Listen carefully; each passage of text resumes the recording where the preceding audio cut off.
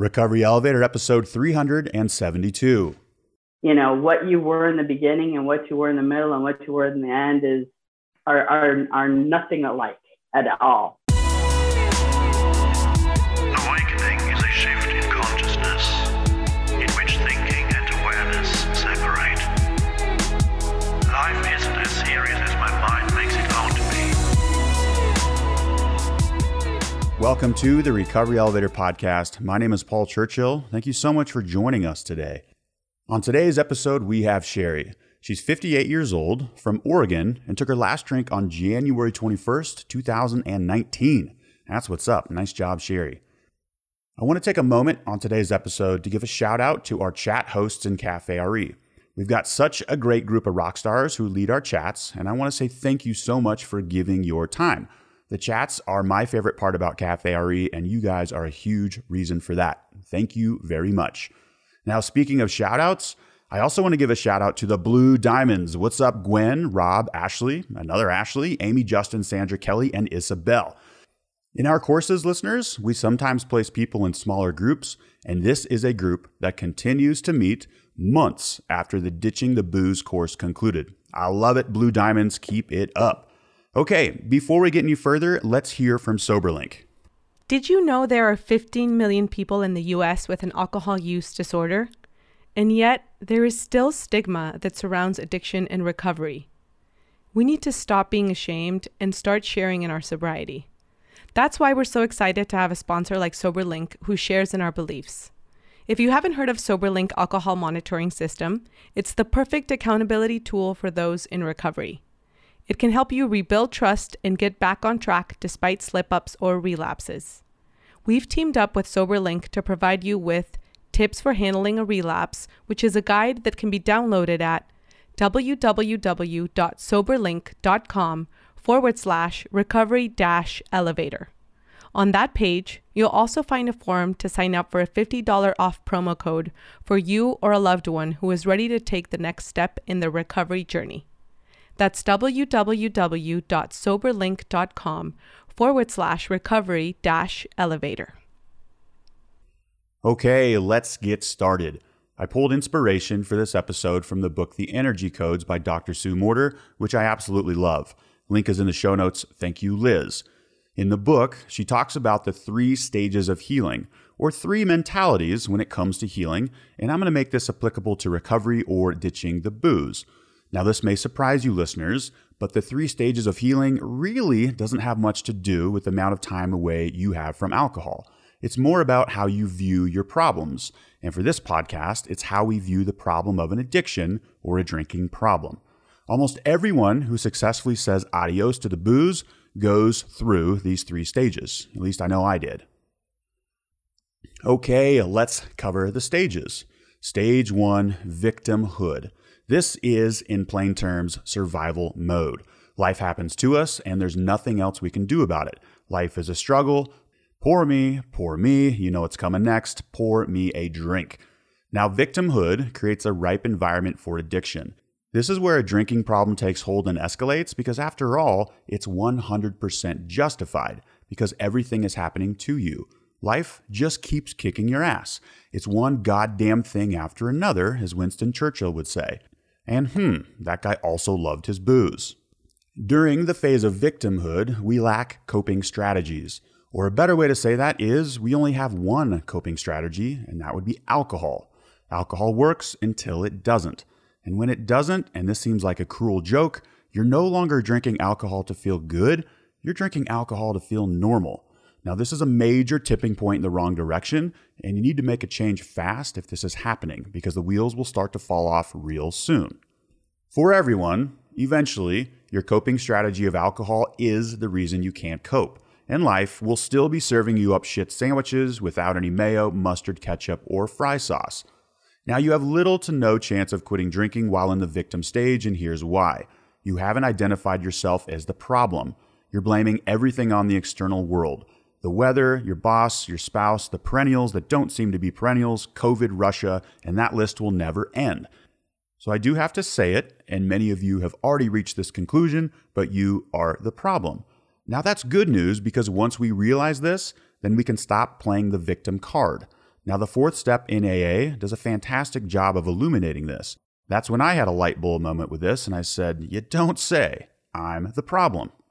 Perhaps the biggest roadblock to healing in this stage is you can't love yourself when playing the victim card. You haven't located yourself yet. Okay, let's move on to the next stage of healing or ditching the booze. Now, this is stage 2 or the self-help stage. This is trying to get out of the survival mode. Life happens to us, but we know there's something we can do about it. We fix what we think is wrong. We solve problems, but really, we only get better at problem solving. We improve at the level of doing, but not being. Okay, listeners, let me try to summarize this. We recognize a problem, and then we launch a plan to fix it. This is really no different than realizing there's a leaky pipe under the kitchen sink. We find a target, we go to battle with it, and we usually end up victorious. Now, this also works with the drinking problem, but after the initial problem is solved, we are awaiting another problem to show up. Now, don't get me wrong, the self-help stage is a way better place to be than playing the victim card. You're making huge progress. But the major hiccup here is the healing is conditional. We formulate a plan, which almost always consists of an amount of time away from alcohol. For example, we declare, I'm going 30 days sober or alcohol-free. So what you've unconsciously done is attach your worth, happiness, well-being to a future date. In addition, if you've been drinking for quite some time, this is no easy feat. In fact, for some, it backfires when they realize they can't even make it past day 3, 4, or 5, and they are left even more demoralized. Now, self-love is possible in the self-help phase, but it's only after a set criteria have been met. And then you only love yourself until a new problem to tackle shows up. Let's talk about the term dry drunk for a moment. In the 12-step world, and I like this term as well, this is someone who has quit drinking but hasn't made it to the third phase of healing. Or this person quits drinking and doesn't do any of the inner work, doesn't work a program, and uses willpower as their primary AF fuel. Side note, willpower is not a long-term strategy since it's finite, exhaustible, and Murphy's Law will eventually knock on your door and say, shit sandwich delivery for Tom. This person who is stuck in the second stage of healing, or the self-help stage, or identifying a problem and going after it, this person usually relapses when the conditions are right, and the relapse always happens before taking that first drink. Now, I do feel I'm versed in this because I was a dry drunk for 2.5 years in 2010 to 2012 when all I did was not drink. I was running on willpower, and at the end, it became painful. Very painful. Now, most of the self-help healing world, I'd say about 90% of the self-help bookshelf at Barnes & Noble lives in this second phase. One reason is because it's the most profitable. Now think about it. You find a problem, then address it with a diet, with a sequence of steps, exercise, etc. Stage 2 of the healing isn't sustainable in the long run because you create separation from you and your future self.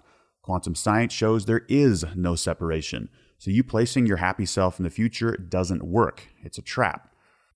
Now let's talk about the third phase of healing, which is where I feel those who do the work eventually end up. Now this is stage 3, creatorship. This is seeing there was never a problem in the first place because the challenges you face in life are there to serve you. They are there to better you. From that viewpoint, you are empowered to take part in the process of co-creating new life experiences. In the quantum science world, it's explained like this. There is nothing wrong in your life. There are no problems to overcome and no obstacles to be victorious over. When we make the quantum flip, we see that there was never anything wrong because all of our life experiences are happening for our ultimate benefit. It's all in our favor, and it has been all along. Let me try to summarize this one for you. As Odette has said on the podcast, everything is rigged in our favor. So when DoorDash arrives with another unrequested shit Sammy, you open the door and welcome it. Because the deeper you knows immediately that the challenge is there to serve you or to benefit your overall wellness. Challenges are how we grow and evolve as humans. Now, some of this do this voluntarily by going to the gym. You create micro stress in the muscle fibers, the area is inflamed or sore for a few days, and then the muscle tissues grow back stronger. We emotionally grow as humans in the same way when we don't drink. I'd say yes, there are definitely some spiritual underpinnings to this, and it's a big leap of faith. And I think faith is the right word because you have to trust. Another way to say this third phase of healing is you take responsibility for everything in your life. When you do this, you no longer give control or power to other people, places, or things. Now let me say the 3 phases again. Number 1, victimhood. You're playing the victim card.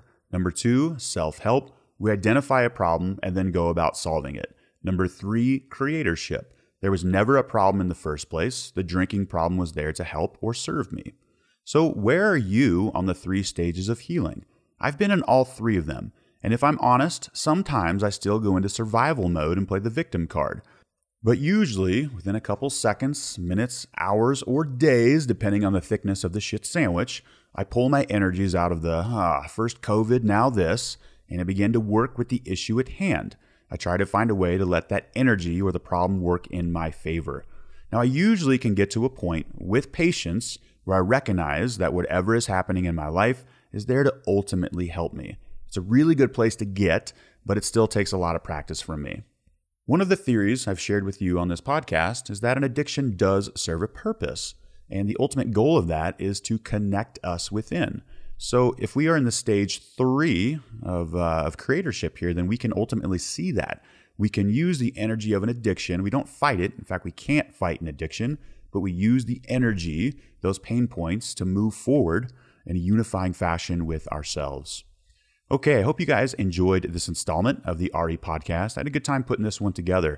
And again, that book is The Energy Codes.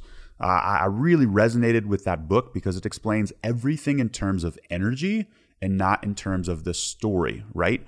And when we look at our addiction in terms of energy and not in the story, then it's almost easier to formulate a plan to get out of it.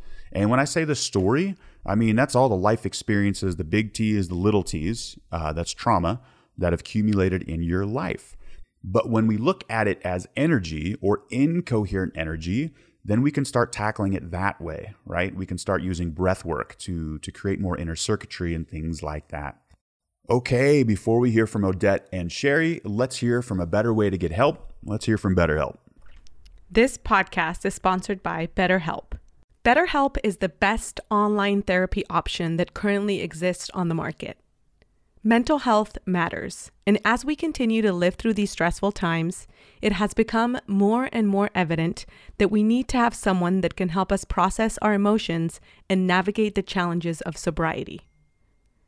BetterHelp will assess your needs and match you with your own licensed professional therapist. BetterHelp provides a broad range of expertise which may not be locally available in many areas. The platform is super easy to navigate as you can log into your account at any time and send a message to your counselor. You'll get a timely and thoughtful response. Plus, you can schedule weekly video or phone sessions with your counselor. BetterHelp is more affordable than traditional offline counseling, and financial aid is available. You all know that I'm a big proponent of therapy, so I highly recommend you check it out. Simply visit betterhelp.com/elevator. That's BetterHelp, H-E-L-P, and join everyone that is taking charge of their mental health with the help of an experienced professional. Recovery Elevator listeners get 10% off their first month at betterhelp.com/elevator. That's BetterHelp, HELP.com/elevator. Thank you, Paul, for a great introduction. And Sherry, welcome to the Recovery Elevator podcast. How are you today? I'm doing great, Odette. How are you? I'm doing great as well. Thank you so much. And let's get right to it. When was the last time you had a drink? It was January 21st of 2019. And how are you feeling? I've been doing really well. I've had a few things the last few months that have made it a little bit more of a challenge, just because, you know, drinking is an emotional thing. And when you have things that affect you emotionally, then, you know, you tend to get those feelings come back somewhat. My daughter and her family moved to Texas. And so that's been a really big deal because now they're 1,500 miles away from me. So that's really hard. I know it's when the big challenges come, but look at you. I mean, you've made it through the pandemic, this big move, a lot of changes, and you're still in a lot of the process of them, but you're here today. So I hope you feel very proud of yourself. It's been a long time since January 21st of 2019. Yeah, and it was quite the thing that got me here. So it's very nice to not have those things going on in my life anymore. Oh, yeah, Sherry, I'm proud of you. And can you give listeners a little background on yourself? Can you let us know where you're calling in from? Do you have a family? What are your hobbies? How old you are? What do you do for a living? Just give us a little background on yourself. I live in Salem, Oregon. I am from Oregon originally, but did not grow up here. I moved back to Oregon in 1997, 58 years old. I work in IT for the state of Oregon. And my hobby, my family, I have two children. They're both grown. My son is 27 and my daughter just turned 30. And I have three granddaughters from my daughter. And I have my loving pup, Sassy, that I got about, it'll be 2 years this summer. And I love to hike and kayak and be outside, work on my house. I've done a lot of projects on my house, and I like to do the work myself as much as I can, and that keeps me pretty busy. Oh, I love it, Cherry. Thank you so much for sharing. And just give listeners some background on your history with drinking. When did you start drinking? When did you realize alcohol wasn't serving your goals? And what got you to quit and to be here with us today? Well, I did want to share a story. This is a memory from when I was like super young. My dad worked for the government. We lived overseas, and at one point we lived in Bogota, Colombia, and my parents had a party. They had this like bar area on this one level of the house, and I kind of remember like vaguely the laughter about, my little sister who was, I don't even remember, she was 2 or 3 or something, like going around and she was sipping out of everybody's cups. I wasn't doing that. She was doing that. So that's just a story that I remember from my childhood. For me, because we traveled so much when I was a kid, I didn't live in the States. So my childhood was very different. We came back to the States when I was in 6th grade. And I would say that I started drinking. I went to work pretty young. I started working at 16. And so I worked with older people. And back then, they didn't card you if you were with older people, especially. So drank a lot.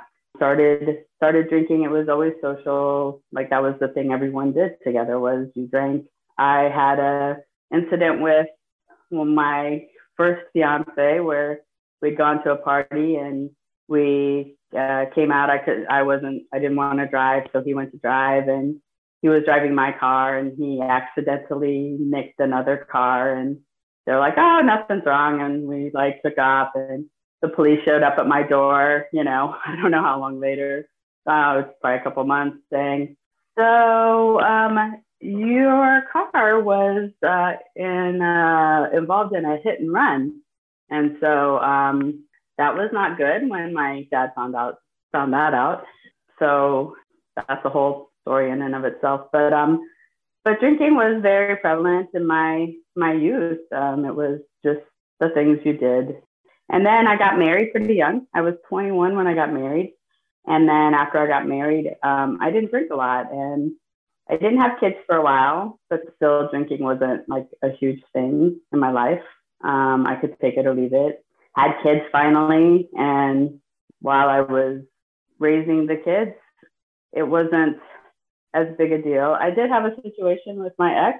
I did get divorced eventually, but after my son was born, I had taken a transfer to Washington State from California, and like he was on board with it, and everything was fine.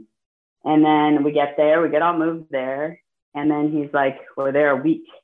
And he goes, "Well, I can't find a job here, so I'm going to go back down to California with our daughter, and you need to figure out how to get back to California." And I was just like, "Really? Are you kidding?" And so that was, I think, one of the big turning points for me. It kind of threw me. I was only like 2 months out from having my son, so he was only 2 months old. And it hit me really hard, and it kind of threw me into postpartum depression and it was really, really hard for me. I luckily ended up, my company was downsizing and they were going to let someone else go. And I said, well, I'll take the severance package if you're willing to do that, because I need to get back to California anyway. And my boss just looked at me like, really? Because I think they really wanted to get rid of the other guy. But, I was like, okay. But I just couldn't. I mean, I was dragging my son on calls with me to go work on equipment in the middle of the night. And so that just wasn't something I could sustain at all, period. Plus the separation and everything. So that really affected our marriage considerably. And over the next, 15 years, it was just kind of up and down. It didn't really start getting bad for me until my kids started getting closer to graduating from high school. And that whole empty nest, especially if you're in a sorority or fraternity. I don't think parents understand what it is until their child is in that environment. And some embrace it, and some don't even realize, I guess. But it kind of threw me into this like higher level, because here I was going to events with my daughter and there was like all this drinking, and in the middle of some of that, I had gastric bypass in 2009. So something that most people aren't aware of is that when you have gastric bypass, the anatomy of the body is changed, and the way that you consume or your body metabolizes alcohol is drastically different than before that. And so I could drink, it would hit me really fast, but then I could drink again, and it was crazy how much I could drink. But I mean, I would also like do the blackout stuff. I mean, I never had blackouts before bypass, so that was definitely something that, but then maybe I probably didn't drink as much before that either. So my daughter's 25th birthday, we went to a brunch thing, and I ended up driving home, which I shouldn't have driven home, but I did, and I got my first DUI. That was it was hard, but it was also one of those things that it still wasn't enough to make me think I had a problem. Even though during the time that I couldn't drive and I was taking the bus for the short time, I still would do stupid, crazy things because I wasn't driving, even though part of my probation is you're not supposed to drink, right? So after that, my son joined the Air Force, and I had two dogs that passed away within 4 months of each other. They were not expected to, like, they had no health issues or anything. And the last one passed away the day my son left to go to drive himself to Anchorage for his first duty station in Alaska. And so that was one of the hardest days for me, and definitely set the tone for me in my marriage and things. I was at the point where I was done, but I couldn't figure out how to get out of it. And the only way to be around my husband was to drink. And so I just drank all the time. And I finally was able to get on an antidepressant and ask for the divorce, and finally got through all of that. And then that last whammy hit me where I had some issues at work. They were probably affected by alcohol, not that I am willing necessarily to admit it. But I had a relationship with a manager that was just very difficult. And I saw her at an event, and I had actually been sober for 2 weeks. And it was an event that I only went to because my daughter was helping coordinate it. And so I had an interaction with her, and then I had this message from my ex, and my niece was living with me, and it was just super difficult. And I just kind of went on a bender and ended up with my second DUI. And that was the one that did it. When you can't drive for over a year, and then you have a blow device in your car for over a year, then the pandemic hits, and I got the device in a few months after, like the pandemic, yeah, like when they made us start working from home and stuff like that. And so I didn't have to drive. And so it's like, okay, well, now that I don't have to drive, I can drive, and that whole thing.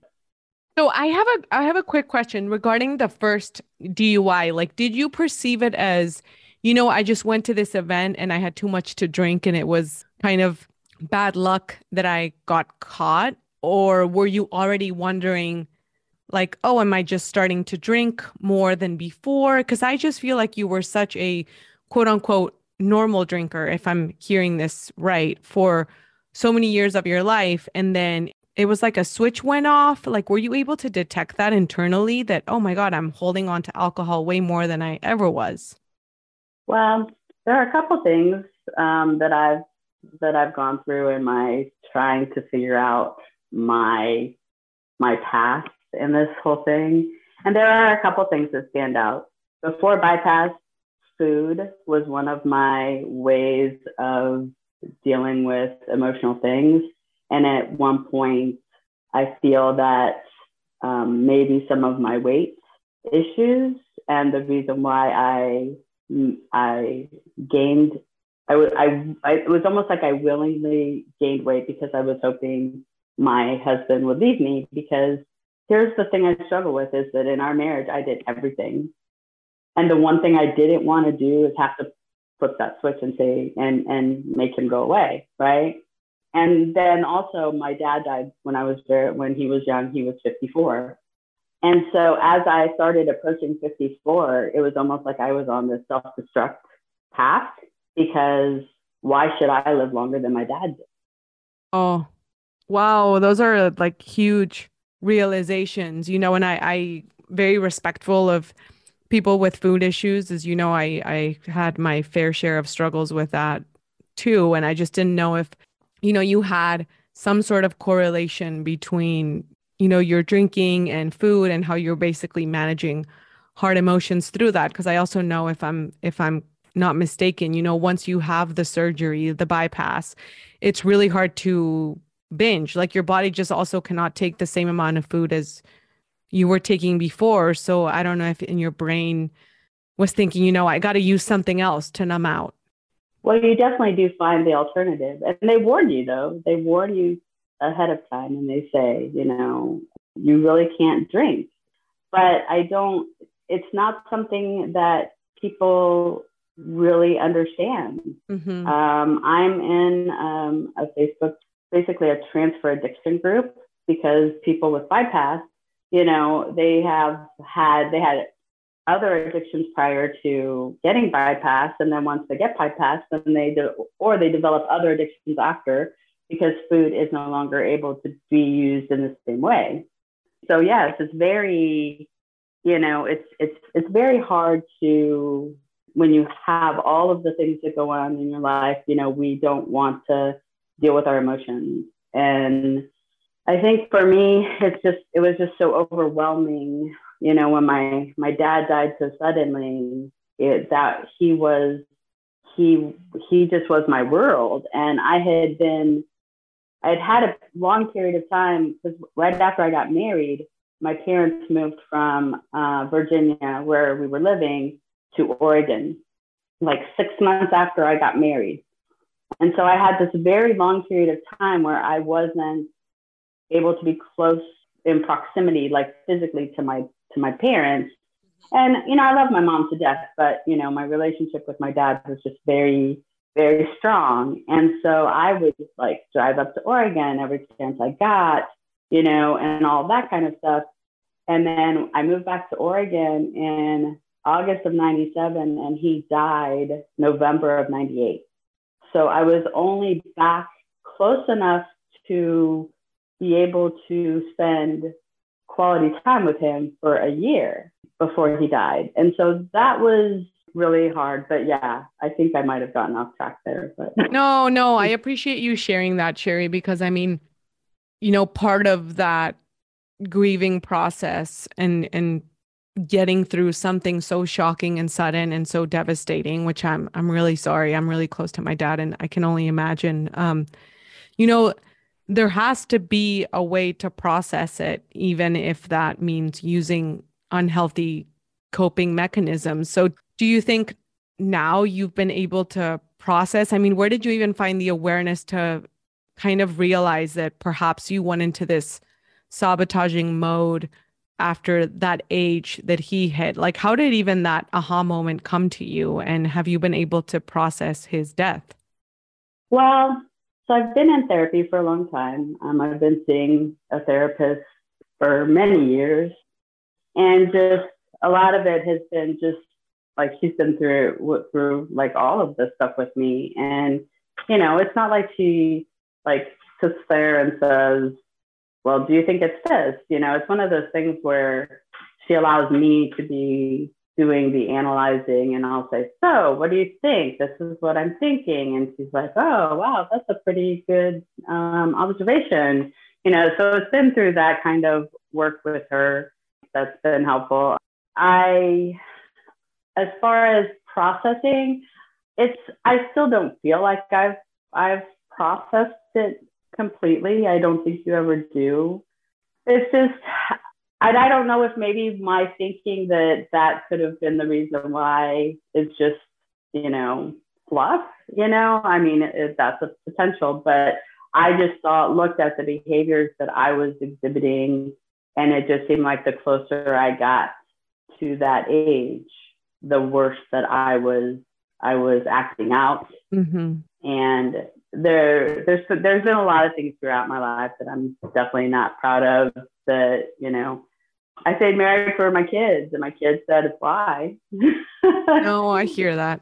I hear you. Yeah, it's a messy path, and we never really know the actual answers. Sometimes we just are trying to make sense of it ourselves. So I just appreciate you sharing, and just I can hear your awareness, and it's great that you've been able to work with a therapist through all of it. I think that's key, finding someone that's been there with us and knows the history, knows the data. That I think that's the hardest part of finding a new therapist, that you kind of have to start from scratch and give them the whole background. So, I'm just really glad that you've had someone to talk to this whole time. And I'm the one that got a little bit off track. So let me reroute us back, Sherry.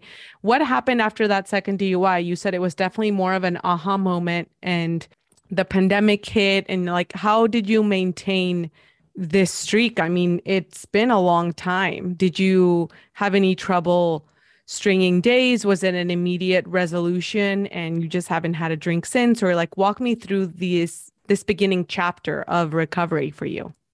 Well, it definitely was an immediate thing, but it was hard. I was living by myself. I had moved out of the home. We had sold the home, gotten divorced. So my daughter had to come pick me up from jail, which I swore I would never have to make her do that again. And I had a really good friend that she reached out to, which I'm very thankful that she did, because she needed support also in dealing with that situation. And that friend also got me in touch with a Christian counselor. So I started seeing this wonderful man that is just, phenomenal. And so for me, it was, I would not go to the grocery store. I would order my groceries, or if I went, I would go with friends because I couldn't drive anyway, or my mom would take me. And so I also was like Googling what are like programs that I could do, and I came across the Craig Beck one that's like $700 or something. And I actually signed up for that one. And then I found Recovery Elevator. So I canceled that one really fast because I didn't want to spend $700. And it didn't feel like it really was going to fit my style anyway. And I found Recovery Elevator and started,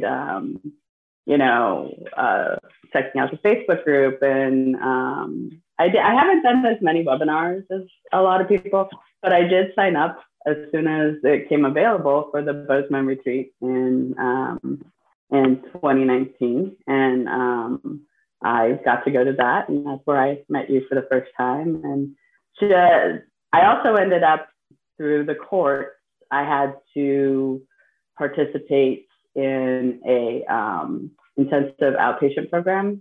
And that was 3 nights a week for 3 hours a day. I couldn't drive, so I was busing it everywhere or getting rides, which is really hard to do. So there's a lot of shame involved in that. And so, but my life actually just revolved around recovery. I mean, everything I did was recovery oriented. I had to go to AA on top of my inpatient or my outpatient program. So I was going for my regular counseling. I was seeing that Christian counselor. I was doing 3 nights a week of intensive outpatient, and I was doing an AA meeting on top of that. So every hour I wasn't working, I was doing recovery. And I think that that's important, especially in the beginning, because,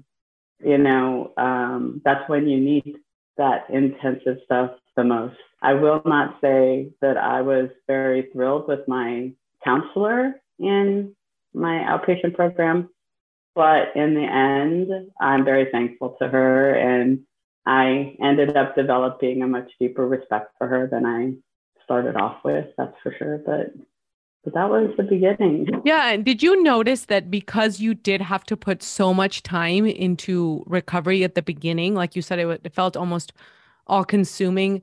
What was your headspace? Were you excited, motivated because maybe you were feeling a little bit better? Or were you mad? Like, what was I can hear your actions and what steps you were taking, but what were your feelings at that time? Well, I would definitely say that there was a lot of anger, especially because when I first went in for my evaluation, because the way Oregon works it for a DUI, you have to go get an evaluation. And initially they were going to just have me do this class program thing, and then it turned out they changed it to the intensive outpatient, and which in the long run was for the best, but that just did fuel some of the anger that I had. And then the way that the counselor would approach things at times, I would have to say the serenity prayer. Like I would almost say the serenity prayer, like before I walked in that class every day, because, if I didn't, I would feel like I was just going to explode. And I wasn't a big talker at first, but then eventually I became better at sharing my where I was and my place in my recovery and all of that.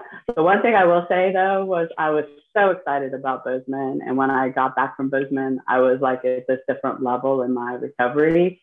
And I go into my IOP class when I got back, and I was like, oh my gosh, you guys wouldn't believe all the stuff we did. We did breath work and all this bunch of stuff. We had these amazing meditation and yoga, and they just didn't care. Like it was nothing to them. And that just kind of like popped my balloon, and, a lot of kind of just totally deflated me a little bit, but It was like, okay, it's not for you. Mm-hmm. Yeah. I mean, I feel like you realize through this journey too, that I don't know, that sometimes the resentments that we build towards other people are these just unmet expectations. I mean, I remember the first time I went to Bozeman when I came back, I was also super pumped. And I feel like it's such a hard thing when people don't match our level of excitement on maybe just not even recovery, but on anything. But it's so interesting to see, oh, wow, well, like that's why it's important to have friends in recovery, because then I will feel that connection on that level. And maybe someone else I'll connect with them and get excited about something else. I don't know. For me, recovery has really taught me that not everyone is going to fulfill all of my needs. I'm like a very complex person, and I know who I need to talk to about my depression and who I can talk to about, I don't know, marital problems or parenting, venting out. It's just, you just have to find the people for it. So did you find that in going to Bozeman, you did find, that community component or that connection? Did that click for you at all? Oh, absolutely. I mean, I left there with friends that I will have probably for the rest of my life. I still interact with a lot of people. It was so good because I went to Bozeman this past summer also. It was so nice to be able to go back. And, I arrived and I see Lauren and she comes running over to give me a hug. And it's just like, I haven't seen her for 2 years. And, it's just, I guess my expectation when I talked about it in IOP is here are other people that are in the same place I am, yet they're not seeing or hearing how much this helped and benefited me. So that Yes. I think was a real take back for me. Like I got more out of my daughter and my therapist than I got out of the people in this room that also have the same problem I have. But again, we're all in different places and not everybody is, has made peace with where they are in the Yes, process. and I think a big being someone who was at treatment myself too, I think like seeing it as something fun and as an opportunity and as a kind of a new way of living for me didn't come when I was at treatment because like you said, maybe those people weren't there yet. I feel like I was definitely more on the, oh man, like I'm at this center and I have to be here and I'm having to not be in normal life. I don't know. It felt so different when I went on my first sober trip. Like it felt like this is life versus, oh, I'm secluded over here because there's something wrong with me. I don't know. It's a different environment, but I could see how taken aback you must have been, coming to a place where you share the same struggle, but maybe they just weren't seeing it as what life could be like yet.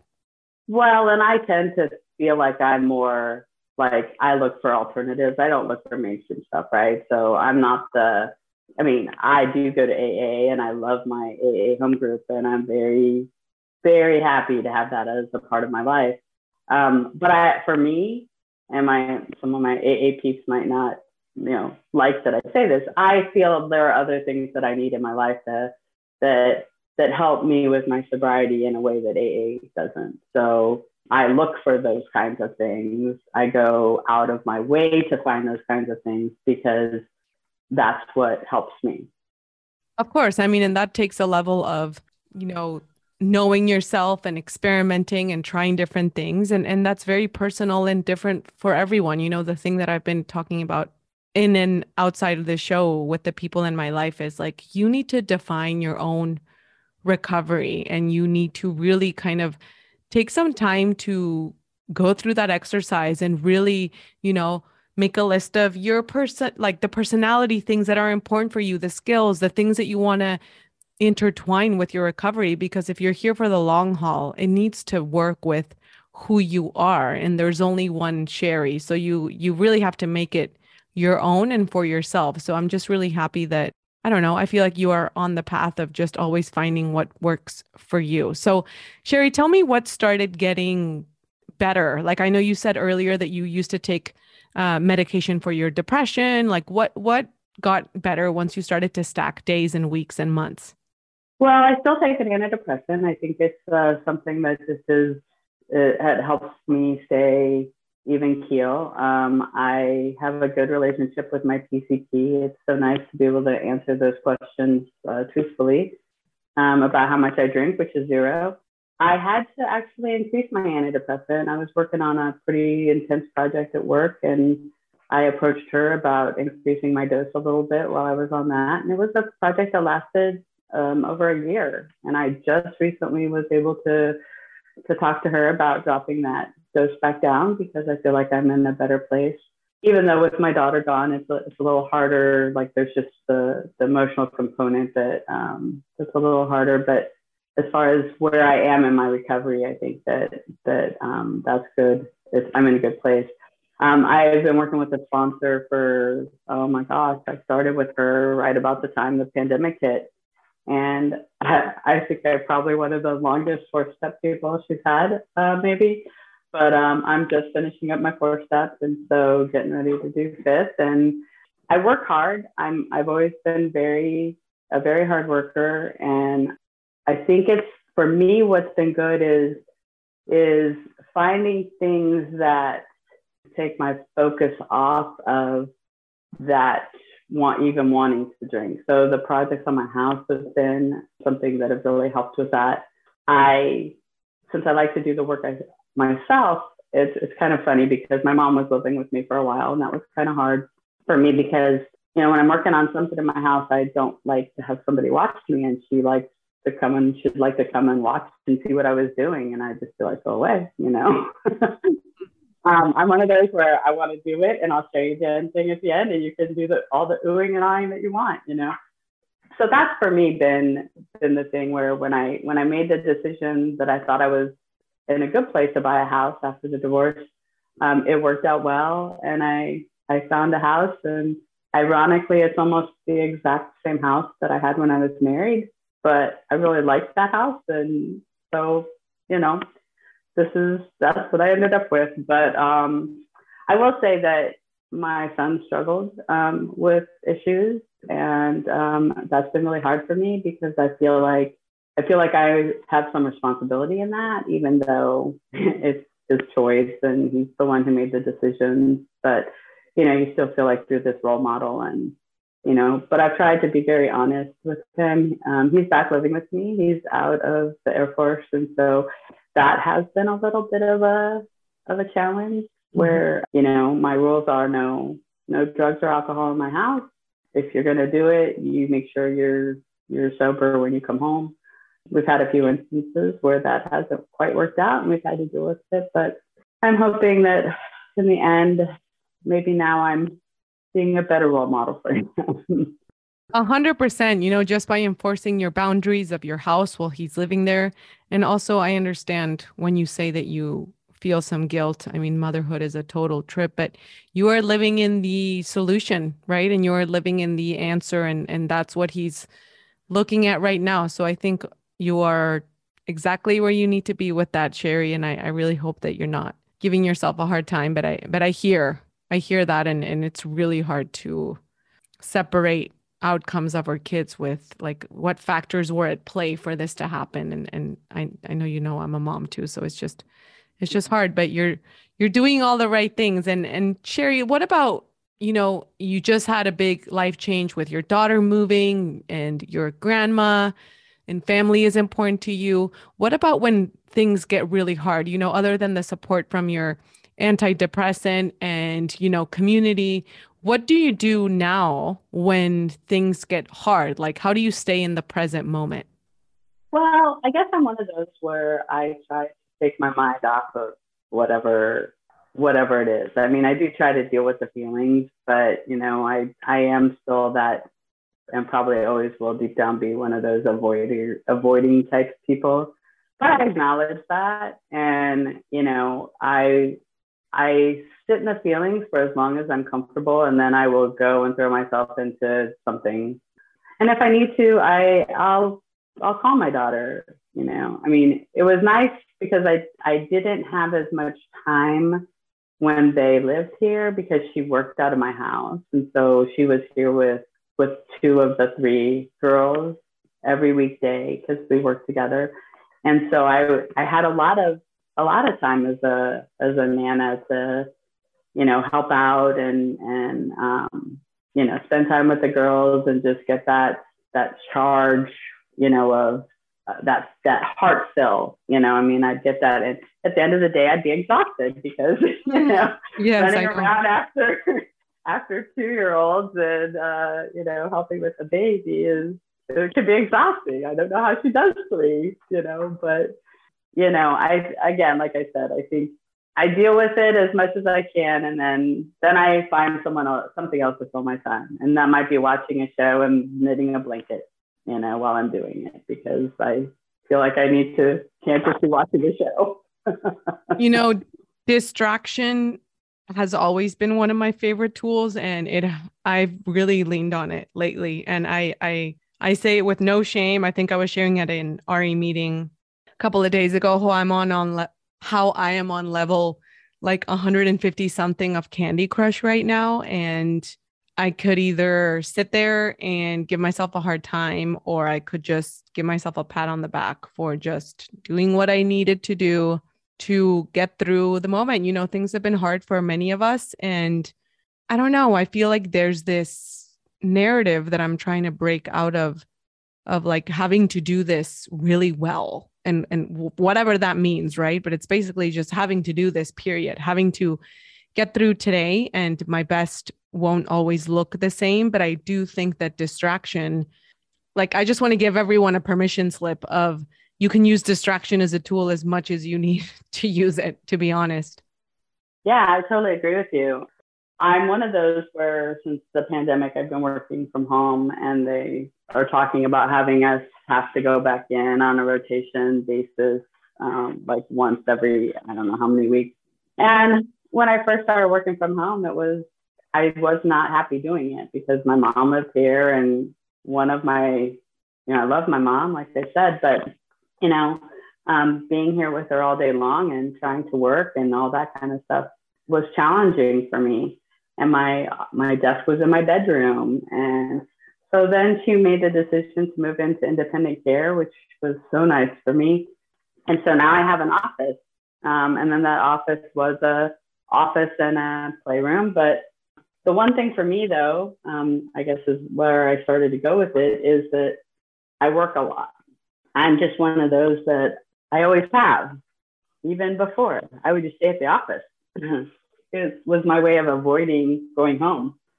And now I just do it, I think, because sometimes I'm bored. So I think that is one thing that I spend too much time doing is working. But well, and I think also too is what happens when we stop drinking is we start really recognizing and getting to know ourselves and acknowledging our blueprint and kind of how we're wired. And I mean, right now you sharing that you had always worked a lot, I don't know. I feel like our journeys are so unique and they're so linked to who we are. I remember one of my therapists told me once, like there's no perfect way of doing this, but any new behaviors that pop up, be mindful of them. But any old behavior that's kind of how you've always been, those are harder to change. And if it's not like you all of a sudden developed workaholic tendencies, you just mentioned, I had to recognize that it's what I did before. So it's also kind of what I'm going to do after. And I just think there is no perfect way. And it's important to also realize and recognize who we are and what our behaviors are outside of the drinking too. Yeah, I've always worked in a male dominated field. So for me, I always had the pressure of feeling like I needed to work harder and more than anyone else just to prove that I was as good as they were. And so that just carried on throughout my life and my jobs. And, now I'm 20, I just celebrated 24 years with the state. And, I'm looking at maybe in 7 years, when I hit my 30 years that, I want to figure out what I want to start now figuring out what I want to do then, because, I'm always going to be a worker. I'm not one of those that's going to be able to, just kick my feet up on my back deck 7 days a week. And, Totally. So what do I want to do? And I guess the thing for me that's exciting is that it can be anything I want to be. I can do anything I want to do because there are no limits at that point, because it's my second job. It's it'll just be in addition to my retirement. So it's not like it has to be anything perfect. It can be fun and exciting, and hopefully I can find something that'll check all my boxes. That is really, an amazing place to be in, the fact that you are able to be there and you can choose whatever you want. Like, do you attribute any of that possibility to you being sober? I feel like I'm just in a totally different place today. I got divorced. It'll be 4 years coming up here. It's one of those things where everything I do now is I'm doing for me.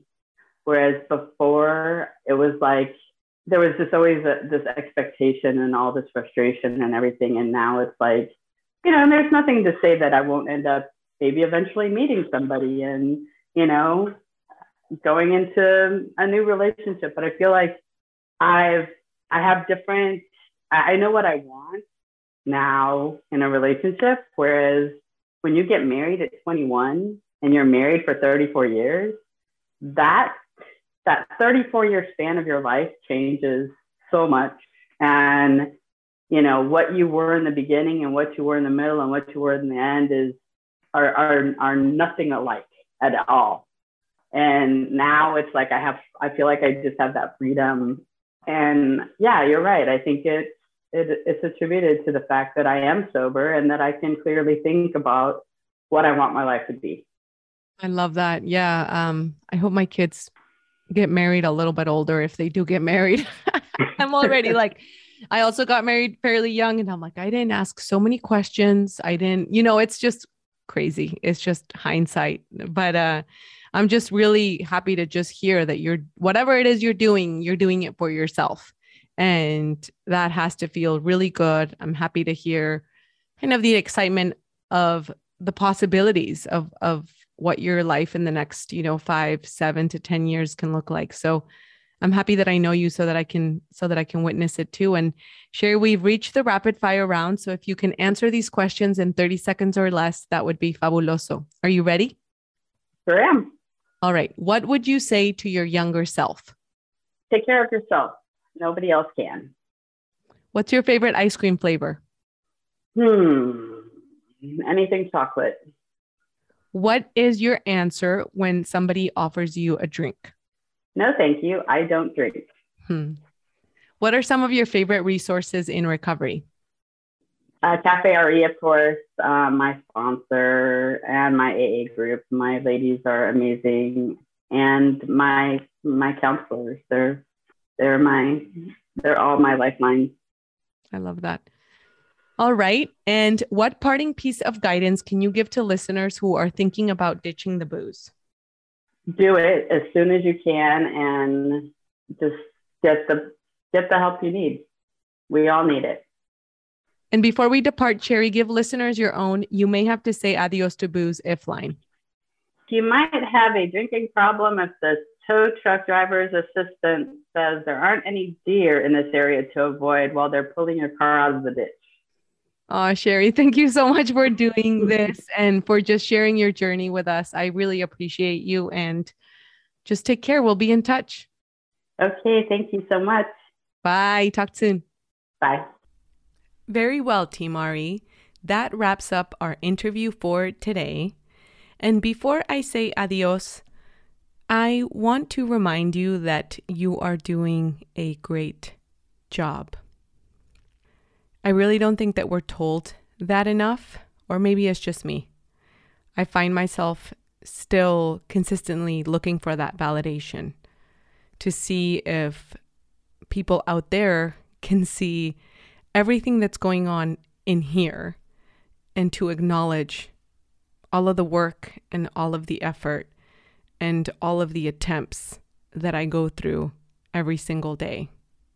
It's good to remember that as much as we do need that validation, we can always start by giving it to ourselves and by acknowledging that we are doing a lot, even when we don't feel like we are, and that we are doing the best that we can, and that our best may be different from day to day, and that we have to continue to be an advocate for ourselves and our own cheerleader, and that it is up to us to remind ourselves that we're doing a great job. And if you tend to forget that you're doing a great job, like I sometimes do, I'm happy to remind you today. We're doing a great job, Team RE. Remember that you're not alone, and together is always better. Recovery elevator, you took the elevator down, you got to take the stairs back up. We can do this. I love you guys. How do you know this is the experience you need? Because this is the experience you're having at this moment. In the seeing of who you are not, the reality of who you are emerges by itself. Life isn't as serious as my mind makes it out to be. Being must be felt. It can't be thought. Your inner purpose is to awaken.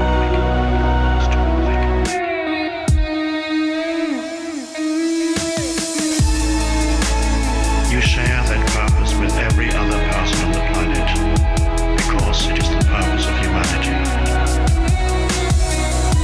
When you don't cover up the world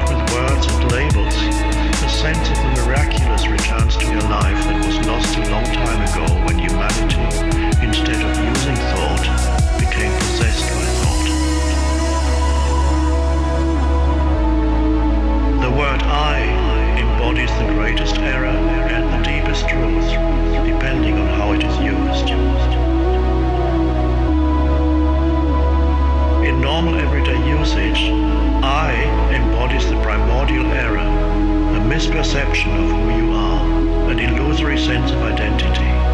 This is the ego.